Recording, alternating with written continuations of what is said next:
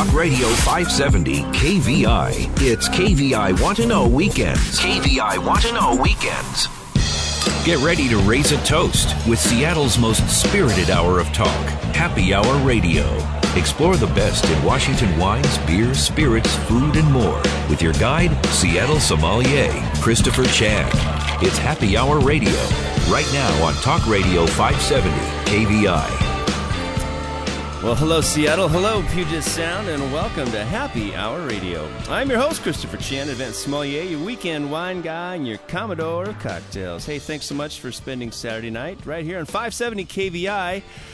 6 p.m. to 7 p.m. is Happy Hour Radio. The best in food, wine, spirits, cocktails, beer, events, and education from all around the world. And I'm pleased to have two cool cats in the studio. Eugenio Jardim is one of the spokespeople for the Wines of Portugal. And recently I had the pleasure of, going back to my old stomping ground, the Rainier Club, and trying some great Portuguese wines. And that includes port, of course, but we're talking about Verdeo and Alvarinho and Aveso, and Eugenio's going to tell us all about those great wines. He's brought 4 lovely selections, so we'll try those. But I got a cool cat. His name is Zach Jabal, and he owns VineTrainings.com. He's a local scribe and a sommelier, and we'll get right into it. Hey, Zach Jabal, welcome to Happy Hour. Thanks so much for having me, Christopher. Pleasure to be here. Yeah, so happy Saturday night to you, and you brought a couple wines. But let's talk about where you're from and how you came to Seattle and how you got in the wine biz. Those are kind of all the same story. So I grew up here in Seattle, and I grew up in a restaurant family. My dad was a cook for a while, both before and after I was born, and my stepmom owns a couple restaurants here in Seattle, and so we grew up in an environment where there was always wine around. I wouldn't say either were connoisseurs per se, but it was just a part of the Saturday evening ritual. So I'm hearkening back to that with some wine right now, and it was on the table, and it was expected. Both were European influenced people in a lot of ways, and so we kind of had a European approach to it. I got to try wine as a kid. It just wasn't a big deal. And then I got to spend some time in Italy, had a real kind of transformative experience with a bottle of Brunello di Montalcino, spent some time in working in and around wine in Seattle, continue to do that, and it's just burgeoned as a thing I'm interested in. And because there's so much to learn, it never gets old. Right, there's always a new vintage and probably a new winery, and of course new countries and old vines coming back to life. Yeah, and new varietals. I mean, just in hearing you give the intro, talking about some Portuguese varietals that if I've tried, it's once, and some of them I haven't even had the chance to try. So it's exciting. There's endless new things in the world of wine. That's what makes it fun and delicious, hopefully. What's the background for the restaurants? Is it, I'm taking it's not teriyaki. No, Italian mostly. So that was sort of my early influence on the world of wine, and my first loves, as mentioned, that bottle of Brunello in Florence when I was 19, and some others. My early inclinations were all towards sort of that rustic, sort of tannic, acidic, very kind of evocative wine of Tuscany, and then Piedmont as well when I could start affording it. And I still retain a real fondness for the wines of Italy, and sort of similar wines around the world, although working in the restaurant industry in Seattle, you learn to love certainly Cabernet Sauvignon, you learn to love Oregon Pinot Noir, and studying more formally for my sommelier certification, kind of got to experience the whole world of wine in a way that prior to that I hadn't, and found some surprising favorites other places that I might not have known anything about had it not been for that. Well, that's great. Of course, the Court of Master Sommeliers, the International Sommelier Guild, and the Society of Wine Educators, of course, the Wine Spirits Educational Trust. So we have 4 institutions that help sort of proctor and mentor and elevate, certify our sommeliers and bartenders and spirit professionals. And you're looking for the advanced or certified. Where are you at? I got my certified sommelier exam through the Court of Master Somms in December of 2013, so 2.5 years ago. As far as advanced goes, maybe in the future. For now, I'm a little bit more focused on writing and my business, and looking at sort of other ways to learn. So I've actually looked at WSET a little bit, but for now, The great thing about wine is you can learn formally and you can also learn informally because, education is inside every bottle. Yeah, and there's a big mix of that. It's not always in a book. You got to sort of crack that bottle. So apparently you are a wine scribe, and tell us about your byline. Who are you writing for? So I write a column for the Seattle Weekly, or one of our local alt weeklies that's called The Barcode. So it covers wine and spirits and sort of drinking culture in and around Seattle.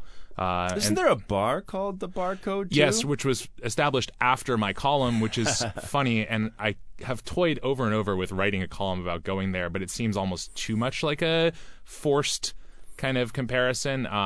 But yeah, it is. I can't claim it's the single most creative name in and around drinking, but it works well for me.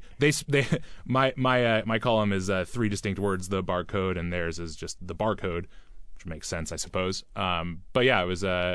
It has been brought to my attention on a few different occasions. And I also write a column that's more wine-focused called Tasting Notes for Sip Northwest, and that runs every other week on their website. And that's a little bit more, like I said, wine-focused and maybe slightly more technical. And the Seattle Weekly column is a little bit more designed to be approachable from all angles because the Weekly's readership is so diverse. Yeah, and so we can find that at theseattleweekly.com and, of course, sipnorthwestmagazine.com? Just sipnorthwest.com. Sipnorthwest.com, so we can find some of your articles and your perspective on wine and spirits.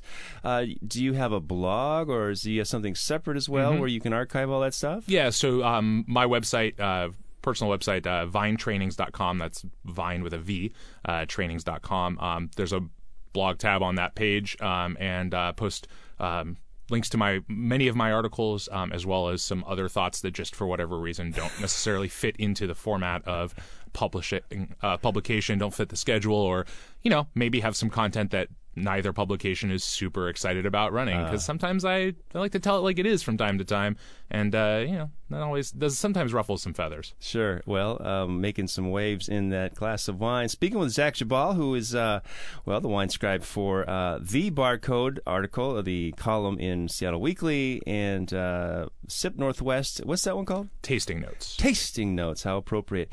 So Vine Trainings is why I reached out to you. Wanted to learn more about this. Tell me what vinetrainings.com is all about. Well, I got really interested actually as I was studying for my sommelier certification in wine education, and I found that not so much in talking with other people in the wine profession, but talking with friends, family, and other people who are interested in wine, that they really didn't even know where to start. There are books you can pick up, but by and large they tend to be either sort of intensely academic or maybe overly broad, yellow and black with something dummies. Yeah, something like that. And that the world of wine has grown at such a rate. The kind of wine that's available in Seattle now on grocery store shelves, wine shop shelves, restaurant lists is it's an order of magnitude almost from when I started in this industry over a decade ago. And I'm sure people who go back further than I do can talk about it in even more expansive terms. But what became clear was that people would sit down to dinner in a restaurant, or they'd go into a local shop, and they wouldn't even know where to start. They just wouldn't, unless they went to something that they already knew. And there were a whole bunch of people that I met that wanted to try new wine, but just didn't know where to start. They didn't know how to find a varietal that went beyond the sort of... How to understand the varietal, too. And yeah. That's really the most important part, is like, what am I ordering and why am I ordering it? What am I supposed to look for? Exactly, or how to put it in some sort of frame of reference with a wine they already knew. So if they knew they liked Cabernet Sauvignon, well, okay, they can just keep ordering Cab Sauv for the rest of their life, and some of them do. I serve them from time to time. Yes. But sometimes people want to go beyond that, but they don't even know what else that could be, and you can Google that, and you can maybe read about it, but that information is really not always well organized, or it can be behind sort of a veil of industry jargon. And so my goal in forming my business was really to help people learn about wine in as plain a language as I could manage, but not overly simple. So the idea is to not necessarily talk about wine simplistically, but in plain language. And so that sometimes is challenging because, as you know, there are wine concepts that resist easy definition. But by and large, we try and talk about things that people can smell, taste, and experience in a glass of wine, and then maybe talk about how those structural elements and flavors came to be in the first place, where that comes from. Excellent. Well, you've brought 3 examples of wine to sort of share your expertise and your approach to understanding wine. So let's take this first wine. What's this first wine? Where's it from? What's it called? And take me through sort of an introduction. Well, the fun thing about this wine is I relatively recently took a trip up to British Columbia, whose wine region is something of kind of a black box to even fairly knowledgeable people here in the States, because their wine rarely makes it to the United States and certainly doesn't in any quantity. Suitcases, it seems. Yes, or in the back of an SUV, as was the case with me in this bottle. And so I think they're making great wine up there. This is a bottle of 2015 Riesling from a winery called Tantalus in Kelowna, BC, at the sort of northern end of Okanagan Lake. And what I love about this wine is it really is a great example of how when people say, I don't like sweet wine, which is a thing that I hear all the time, people really don't know what that means. I agree. I don't like wine that is only sweet. It's just not interesting. If I wanted only sweet, I'd drink soda. But this Riesling, which I think has this beautiful sort of classic Riesling set of aromatics, green apple, and a slight petrol note, although it's quite young, so that I think will develop with time, has definite residual sugar. It's there on the initial taste. You get that hint of sweetness, but there is so much acidity in this wine that to think of drinking this wine fermented dry with no sugar is just, I mean, I would have poured it out. It would be unbearable. As is, it's got this great kind of lightning bolt of acidity that finishes that taste off super clean, and it's perfect for a Saturday summer afternoon, or the middle of winter when you want a little hint of sunshine. A little hint of sunshine.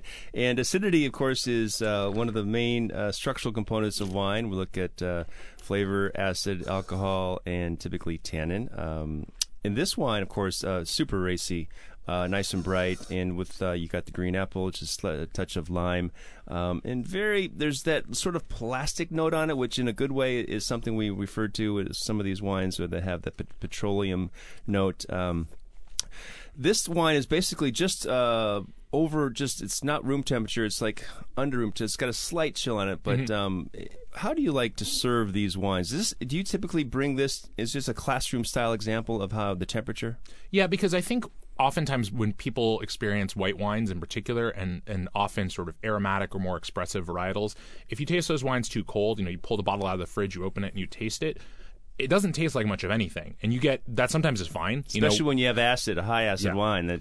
And if you're sitting on the on the Ligurian coast in Italy, and you're right outside, right off the water, and you just want something cold and refreshing and a little bit, a little zing of acid and some alcohol, that's fine. But I think when you want to experience the full complexity of a white wine, you've got to serve it not room temperature, but warmer than most people think. And so, this bottle has been out of the fridge for a while. We've had the wine in the glass for a little while, and it really has allowed it to, I think, be more expressive than it would be served at, 38 degrees or something like that. And I agree. I think it's important to realize that wine is typically is as much a food as chili or pizza is, and all those foods need to be at the right temperature to be fully enjoyable and to reach the maximum, pleasure. This is why we drink wine, and just to relieve stress and enjoy our meal and things like that. Speaking with Zach Geballe, who is the owner-founder of VineTrainings.com. He's got an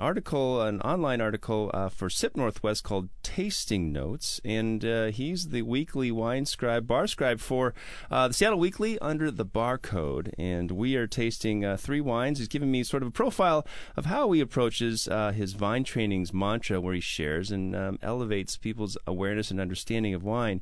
We've got 2 more wines here, and when we come back from this break, we're going to dive into these quickly, because we also have Eugenio Jardim, who is our spokesman for the Wines of Portugal. He's based out of San Francisco, and he's in town. We had a great tasting of Portuguese wines, and I know, Zach, that you missed it, so we'll look forward to tasting some of these wines.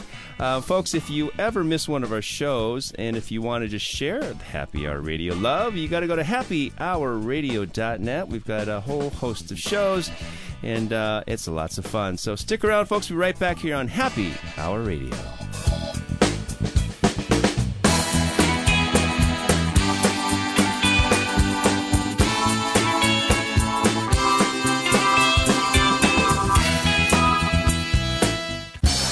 Big names, big news. Sean Hannity, weekdays 3 to 6 p.m. Talk Radio 570, KVI. It's KVI Want to Know Weekends, and you're listening to Happy Hour Radio. Now back to Seattle sommelier, Christopher Chan. All right, Seattle. Hey, welcome back to Happy Hour Radio. Time for round two. Hope you got something great in your glass. I've got 3 glasses of wine, courtesy of my pal Zach Chabal, who is the founder of VineTrainings.com. It's the go-to place if you want to host a wine class, either for your corporate business or for your friends or for a bachelorette party, or, just want to have a little edumacation on the grapes. So, Zach, we were just tasting this BC Riesling from a winery called Tantalus, and that's up there in Kelowna. Yeah. Is that part of the Okanagan Valley? Yeah, it is. It's about 2/3 of the way up Okanagan Lake, and the vineyards look right out over the lake. Very, very beautiful place, in addition to being spot for some really great wine. Yeah, cool. And you have a great selection of wines. How do you choose wines for your classes or for your presentations? Well, I try and sort of find a mix between stuff that people will be familiar with and some wines that I think people would probably never try unless I poured it in a glass for them. And I actually think this next wine is a really great example of that. This is a Sirtico, so a white wine from the island of Santorini, part of Greece in the Mediterranean, made by Thira. And this is actually 2011, so a little bit older white wine. And the Sirtico is something that's become a bit of a hobby horse of mine, a passion of mine. I love wines with a really unique, interesting backstory and with some struggle in them. And if you've ever seen a picture of Santorini, it kind of is unfathomable to me that anyone makes wine there. It is completely dry. There's no water on the island. It's hot. It's windswept. And you kind of have to appreciate the moxie of these Greeks who are like, well, we have no water. The soil is completely depleted. The wind whips through here. We're going to go grapes anyhow. What the heck? And that the result of the wine is you get these incredibly concentrated, interesting, complex white wines that are like nothing else in the world, I think. And it's like this story of survival in a glass, and I love that. Story of survival. I like that. Well, I think, don't they dig little ditches and sort of plant those in there? Oh yeah, and they have to train. I mean, the vines come up to your ankle. I mean, they're in the Stefani or these like baskets, and the basket. They have to train them so low to the ground to catch the dew from the sea in the morning. It's the only moisture they get. I mean, it's just you think like this is madness. And it would be if the wine wasn't as good as it is. Who's the producer for this, Sirtico? Thira Estates. Okay. Thira, yeah, just with a TH. So what am I looking for in this wine? To me, this wine is all about some combination of sort of saltiness. I mean, you're in the middle of the ocean, so you're going to get that perceptible saltiness on the wine. Again, as with the Riesling, but maybe not as pronounced, bright acid. But it's got all that with this real kind of richer texture. It's not There's an oily quality. Yeah, unctuous almost. It's not the sort of lean and salty coastal wines that I think we often think of with Greece and Italy and other sort of coastal nations. It has a sort of a power to it, and that's why I love this as a wine for people to taste. And I love it as sort of I'm having richer seafood. I don't know what to do. I don't want to drink Sauvignon Blanc with it. I don't necessarily want to drink $40 white Berg, $50 white Berg. I was going to say, you find $40 white Burgundy, you let me know where. I want to drink something that has, a little bit of that richer texture without oakiness. I don't want to hide the sort of the qualities of the wine. I don't want to necessarily lose the flavors of the fish, the halibut, even say salmon prepared a little bit more gently, those kinds of things. And I want that saltiness that's really going to come through and pair beautifully with the when we say salt and wine, we're not talking about Gallo Madeira or sherry where they had salt in that California stuff. That's really fun. So VineTraining.com, you offer these classes, an opportunity to present education on wine. Do you have levels? Do you call it Wine 101 or do you call it the first sip or... Yeah, so I have a couple of classes. I have Wine 101, which is really designed for people who want to understand why they like what they like. Okay. So we try and taste a range of wines, taste them, and then talk about what those wines, what the sort of common elements of those wines are, especially with other wines that people might be familiar with.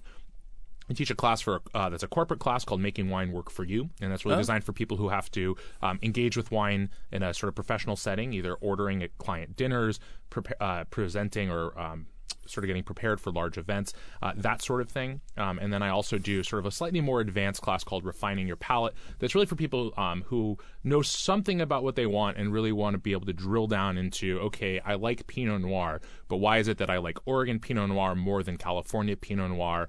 And more than New Zealand Pinot Noir, say. And so Sounds those cool. are more focused. Excellent. Well, this is very exciting. I'm sure people would enjoy that. I did a class for one of our fine restaurant groups the other day, and it's all about that same thing. So final wine here with Vine Trainings is a red wine. Tell us about this. Sure. So this is a personal favorite of mine on a couple levels. This is a Reserva Rioja 2005 vintage from Bodegas Ontagnon. And it's a wine that you've seen pop up more and more in Seattle. I love this wine. I love Rioja. I think it represents this incredible value in the world of wine. You get these beautifully aged wines made with real high quality from high quality vines with great pedigree. This wine is grown at about 700 meters of elevation, so some of the highest vineyards in Rioja. And you get a lot of what people love about Cabernet, but to me, you get this added sort of spiced element that just you rarely see in Cabernet, and you certainly don't see in Cabernet from the grape itself. It's from the oak if you're getting it. And I just think, these wines are so textured and so interesting and so versatile in food pairings that I love to. This is a wine I pour at a lot of my classes. Sure. I just It's tasty. I think it's that too, right? Red It's and just dark fun. fruit, spice, hints of earth. Of course, you get the oak note. And funny thing about Tempranillo, it's called many things in Spain and, of course, in Portugal as well. So vinetrainings.com, we can find classes that'll fit our budget and our group size. So I want you to stick around because I'm about to introduce Eugenio Jardim, who is the spokesman for the Wines of Portugal. Is it Bienvenidos? I forget. I don't know how they say it, but I don't know Portuguese. Welcome. Bem-vindo. Benvendo. Hey, Thank right you. on. Great to be here. Pleasure to meet you at the Portugal tasting over at the Rainier Club. And your role is? I'm the U.S. ambassador for the Wines of Portugal. Excellent. So Yeah. I don't see any medals or the big, No, and it regalia. doesn't get me out of jail either. I was hoping to get a carte blanche and right. immunity. No parking so tickets. I could talk a lot of trash and not get in trouble. Oh, yeah. Well, someday I'm sure you'll be elevated, knighted, perhaps. I'm hoping. Wines of Portugal. Portugal's a huge country, kinda. Quite the opposite, Yeah. actually. Portugal is actually one of the smallest producing wine nations in the world. For those, since we're so close to California, and I am from California, you can fit Portugal 4 times inside California. It's that size, really? Wow. It's tiny, and the beautiful thing about Portugal is that within that small area, it has about 200 different microclimates, which allowed Portugal to preserve about 250 and counting native grape varieties, not found anywhere else in the world. Native of Portugal, 250 grape varieties. Of the 6,000 around the globe, Can right? you imagine that? Yeah, in that's such a small area. Give us some of the names that we've never heard for some of those grapes. How about Alfrocheiro? Perfect. How about one called Esganacão, which means strangle your dog? Oh, right, yeah. There's one of my favorites is Borrego das Moscas, which is like flies poop on a grape because the grape is white and has tiny little brown dots on it. So not That very sounds appealing. appetizing. Yeah, really, for sure. Well, Funny names in Portugal, for you've sure. poured Zach is here to help be our sommelier extraordinaire. He just poured a glass of wine. What's the first wine you have from Portugal? Well, this is from a fantastic producer in the Alentejo region called Esporão. And we are tasting now is a Verdelho. This, unlike what you may think that there's a Spanish grape named Verdejo. Right. This is not related to Verdejo. This is actually Verdelho from the island of Madeira. If you ever love Madeira, those Verdelhos, Madeira. they are long-lived grapes, and these wines have incredibly bright acidity and freshness. And even though grown in a warm area like the Alentejo, which is a beautiful, beautiful and side that's of more Portugal, of the and southern, to the central. southern and also abutting against Extremadura in Spain, Extremadura, yeah. which brings in very, very, very dry, Is that hot Levante? Is that what they call them? winds. The Levante? Yeah. Cool. Tasting this wine, you're right. It is bright. It has a certain weight to it that is very appealing because compared to the BC Riesling we had earlier, that was so racy and so bright. This has some nice texture, and it's a very interesting fruit profile. I can't really nail it right now. Yeah. I gotta, You know what I love about this wine, and I will tell you a little fact about this wine. The 2014 vintage of this won the best wine of Portugal, and it was the first time in the history of Portuguese wine competitions that a white wine took the prize. And this is a little wine that is you can be purchased for less than $15. Awesome. Retail. And I see it's got a screw tops. That's good. It was a tremendous surprise, and everyone is very pleased with it. And how many people or how many wineries or quintas are producing Verdelho? Not that many. Yeah? Not that many. This, I believe, we owe the fact that this Verdelho is such a successful wine to the winemaker, David Baverstock, and because he's Australian. And he saw how successfully this particular grape did in Australia, so he decided to. He brought it back. Well, he decided to take a chance with it and I'm bringing successfully sell. back. Yeah, that's cool. Very fun. Well, Eugenio Jardim, ambassador for the United States ambassador for the wines of Portugal. We've got 3 more wines to taste, and this is really fun. I'm really digging the Verdelho. Verdelho. There you go. We're going to figure. I know what it is. We just need to keep on sipping wine, loosen up the sublingual jaw, all that. Hey, folks, so you're listening to Happy Hour Radio. If you're on the Twitter sphere, check us out at Happy HR Radio. We'll be right back on 570 KVI.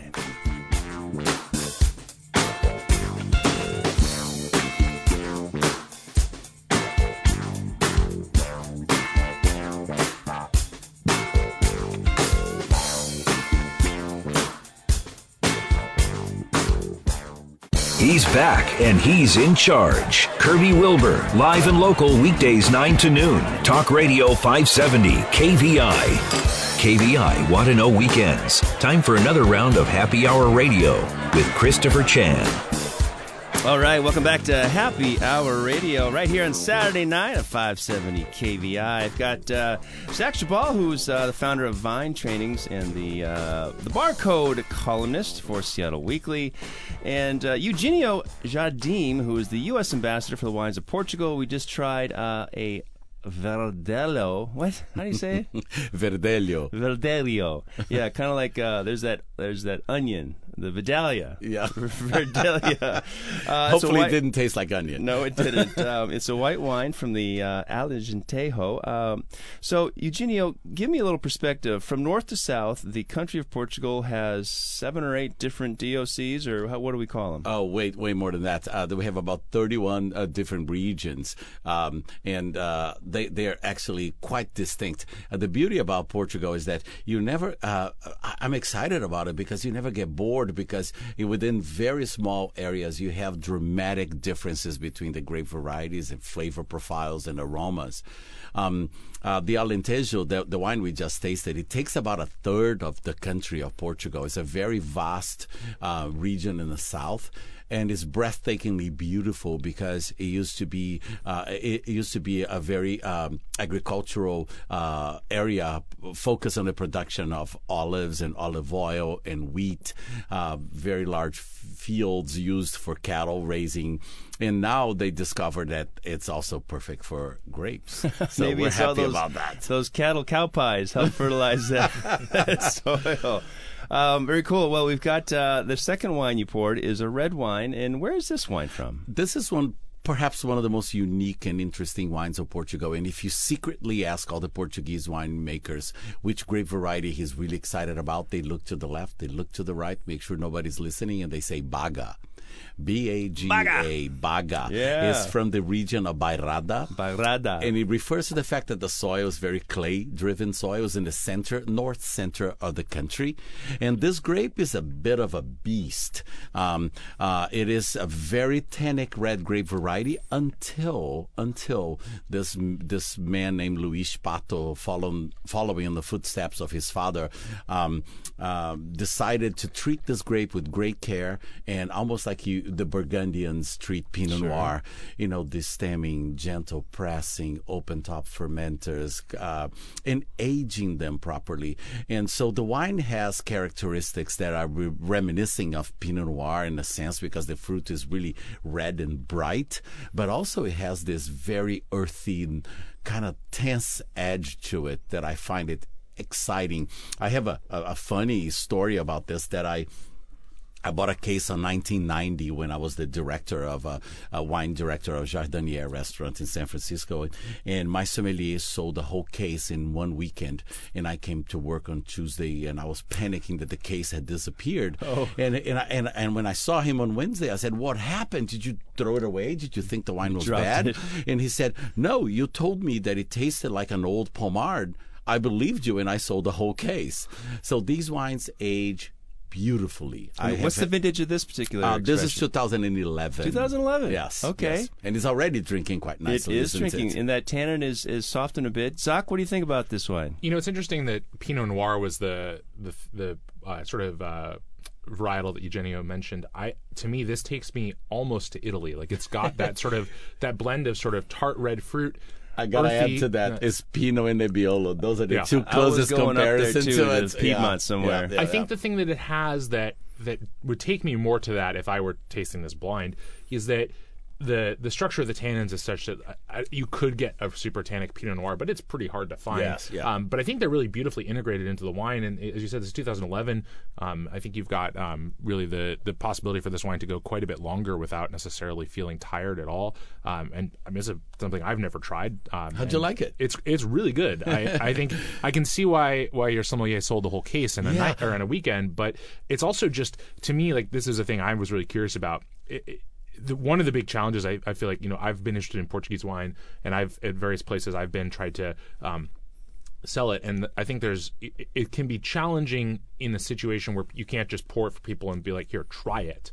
And when you're trying to sort of explain it, and I think part of it is just the names, the places are less familiar to most people than Italy, Spain, France. How do you see that in the U.S. market? Where are people getting more familiar with not just where Portugal is, or not just that they make things besides port, but that that there are distinct varietals and distinct winemaking styles there? Well, absolutely. What two things that I want to say. When I refer to Pinot Noir, I refer to the fruit profile. When I'm talking Nebbiolo, is the structure of the wine. Yeah. So there's the magic combination that this wine brings. I believe that most people were not born saying Chenin Blanc. I believe that most people never cared how much Cabernet Sauvignon is in a Lafite or in Latour or in Chateau Mouton. So this almost manic approach to wine, just to know exactly what's in the bottle, it almost makes you forget to enjoy what's in the glass. And that's the message about Portuguese wines. These are savory wines. There are food pairing perfect wines. Wines of Portugal. Portuguese wines in general are not wines that you sit at a bar and sip unless you're talking about the white wines and the rosés and the sparkling. They demand food to be had with. And when you pair them with food, you see where they excel, because they have the appropriate structure, they have natural acidity, and earthy quality to them that can carry them very far. Well, I think obviously, as wine has become the number one alcoholic beverage in America, and everyone's trying wine, and it's the new wine lifestyle, people are just more adventurous. They're open to it. They don't have any misconceptions or preconceptions about what they should have. So I love the fact that Portugal has a new tagline or a motto, or what are we calling it? It's challenge your senses. Yes, exactly. Because really, when in response to your question as well, I think Americans are really interested in trying something new, and I think Portuguese wines they are like a breath of fresh air. Like we said it here, it's like Barolo, but not really. Reminds me of Pinot Noir, but not really. So they have a lot of individuality, and I think the American palate is being very open and excited about trying something different. And my understanding is that the tasting we had, Portuguese wines have a good value. You're talking about old vines to begin with, so you get great character, Yes. true typicity Yeah. of grape, but also some of that land is paid for, so we're not paying for a bunch of new oak either. Exactly. This wine, for example, for the average age of the vines is like 45 years. Now imagine the price of that in America. Yeah. Okay, now in Portugal, you can probably get this wine for less than around between $15-$20 on the marketplace. So Portugal beats anyone when it comes to value for your money. I love it. Baga. Baga. All right, what's next? The next is a wine from the Alentejo. And I brought this wine specifically because this typifies what Portuguese wine culture is about. In Portugal, they didn't have this concept of we plant one grape variety in one plot, and that's what we make, and then we blend with another. The rule in Portugal is that the wines were all interplanted. So there are vineyards in Portugal that are known to have over 45 grape varieties planted together. True field blend. Oh, true. And when people in America, and I don't know if you've experienced that recently, but people say, so what is this new trend about red blends? I was like, well, let's start there. If you call 2,000 years of culture new, then it's new because Portugal have been making blend wines for 2,000 years. So this is a very interesting blend because it has a couple of different things. It has a grape named Aragonés, which is Tempranillo from Spain. It has Alicante Bouschet, which has been adopted by the Portuguese and is flourishing in the region of Alentejo. It has Touriga Nacional, which is a typical Portuguese grape, a Syrah, which is an international grape, and has a kiss of Cabernet Sauvignon as well. All right. That is quite a blend. It's a great integration of all. Aragonés, you say it? Aragonés. Aragonés, yeah. Yes. I got to get the Portuguese accent down. Should get a trip over there. Tasting this wine, it has dark fruit, dark red fruit, little blue, little touch of black. Definitely a savory note and herbaceous, but it's not. It's more of a roasted meat note to me. Exactly. And also, as you can notice here, the tannin profile is a lot softer, it's a lot lower. The structure of the wine is much softer because it comes from a warmer terroir. So the wines are approachable at a younger age. And this is the new quote-unquote frontier for Portugal, producing wines in a more international style. I find it delicious and smooth, and interesting that the acidity is just over medium. Yes. But it lingers, so it's not necessarily medium plus. This is from a brilliant winemaker, João Portugal Ramos, and it's called Vila Santa Reserva. It's a 2013, believe it or not. Oh, wow. It is already drinking this. That seems like it's got 4 or 5 years on it already. Exactly. Certainly harmonized. And Zach, when we come back from the break, I want to get your perspective on this wine. And we have another red wine to taste with our pal, Eugenio Jardim, who's the U.S. ambassador for the wines of Portugal, and VineTrainings.com. The founder and presenter, Zach Geballe. So stick around, folks. Be right back on 570 KVI.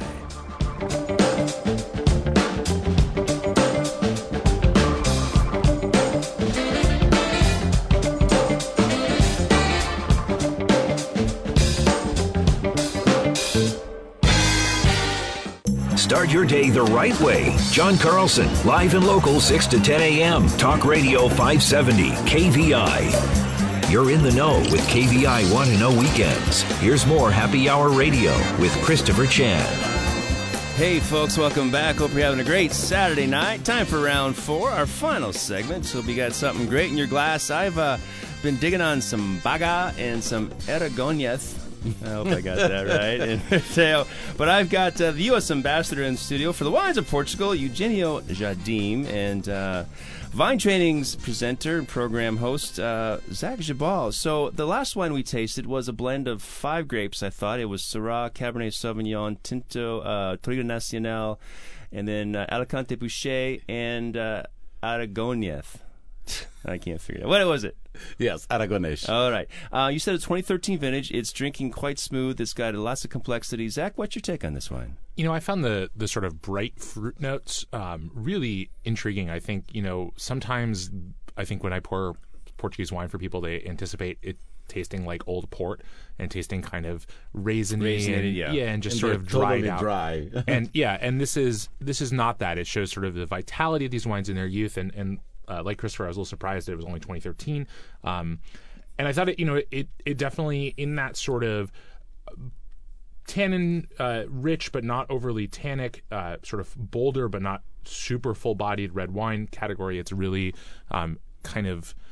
it just did a nice job. I think it's interesting to see, as the as the wines kind of become more global in a sense, that you see some convergence, but still like a distinctly unique element to this wine. And I think it was that sort of herbal spiced character that felt very Iberian, I'd say, at least, if not distinctly Portuguese. Yeah, the Portuguese really use the international grape varieties almost as a spice note, like it's a kiss of Cabernet or a kiss of Syrah, but those international varieties never dominate the blends.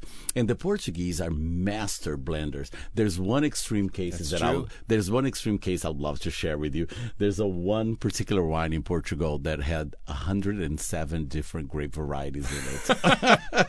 Thankfully, that didn't become the norm. It wasn't called the kitchen sink, yeah, right? That label would be a nightmare here in the United States. Can you imagine going to sell that wine and say, "Oh, what grapes are here?" Well, A to Z. Yes, exactly. So fun, and of course, these are great values. And these wines are available here in the Pacific Northwest. Absolutely. These wines are available all over the country, and in some places, obviously, readily available. There's a place here in Seattle that has an incredible selection of Portuguese wines called the Spanish Table. The Spanish Table, right, down Pike Place. Yes, Western absolutely. Avenue. They have the best. I really enjoyed going there and seeing what they have to offer. Well, I trust you also saved the best for last. You've got one more wine here, and I noticed it's from a region that we may be familiar with. Yes, this is called Vale do Bonfim, and it's from the Douro Valley. And it's from the Symington's family. Quinta do Bonfim, right? Quinta do Bonfim is fabulous wine. And the beauty about this wine is that, going back to what Zach was saying before, like, who is crazy enough to look at the valley of the Douro and say, I'm going to plant vines up these hills that are impossible to climb? Someone worried about people stealing his grapes. Exactly. This is actually the oldest demarcated region in the world. It was demarcated in 1756 to protect the integrity of port wines from counterfeiting attempts. And now this is a relatively new phenomenon since the 70s that dry red wines from the Douro are popping up. The Douro has to be and should be in everyone's bucket list because it is one of the most breathtakingly beautiful areas in the world where you must go.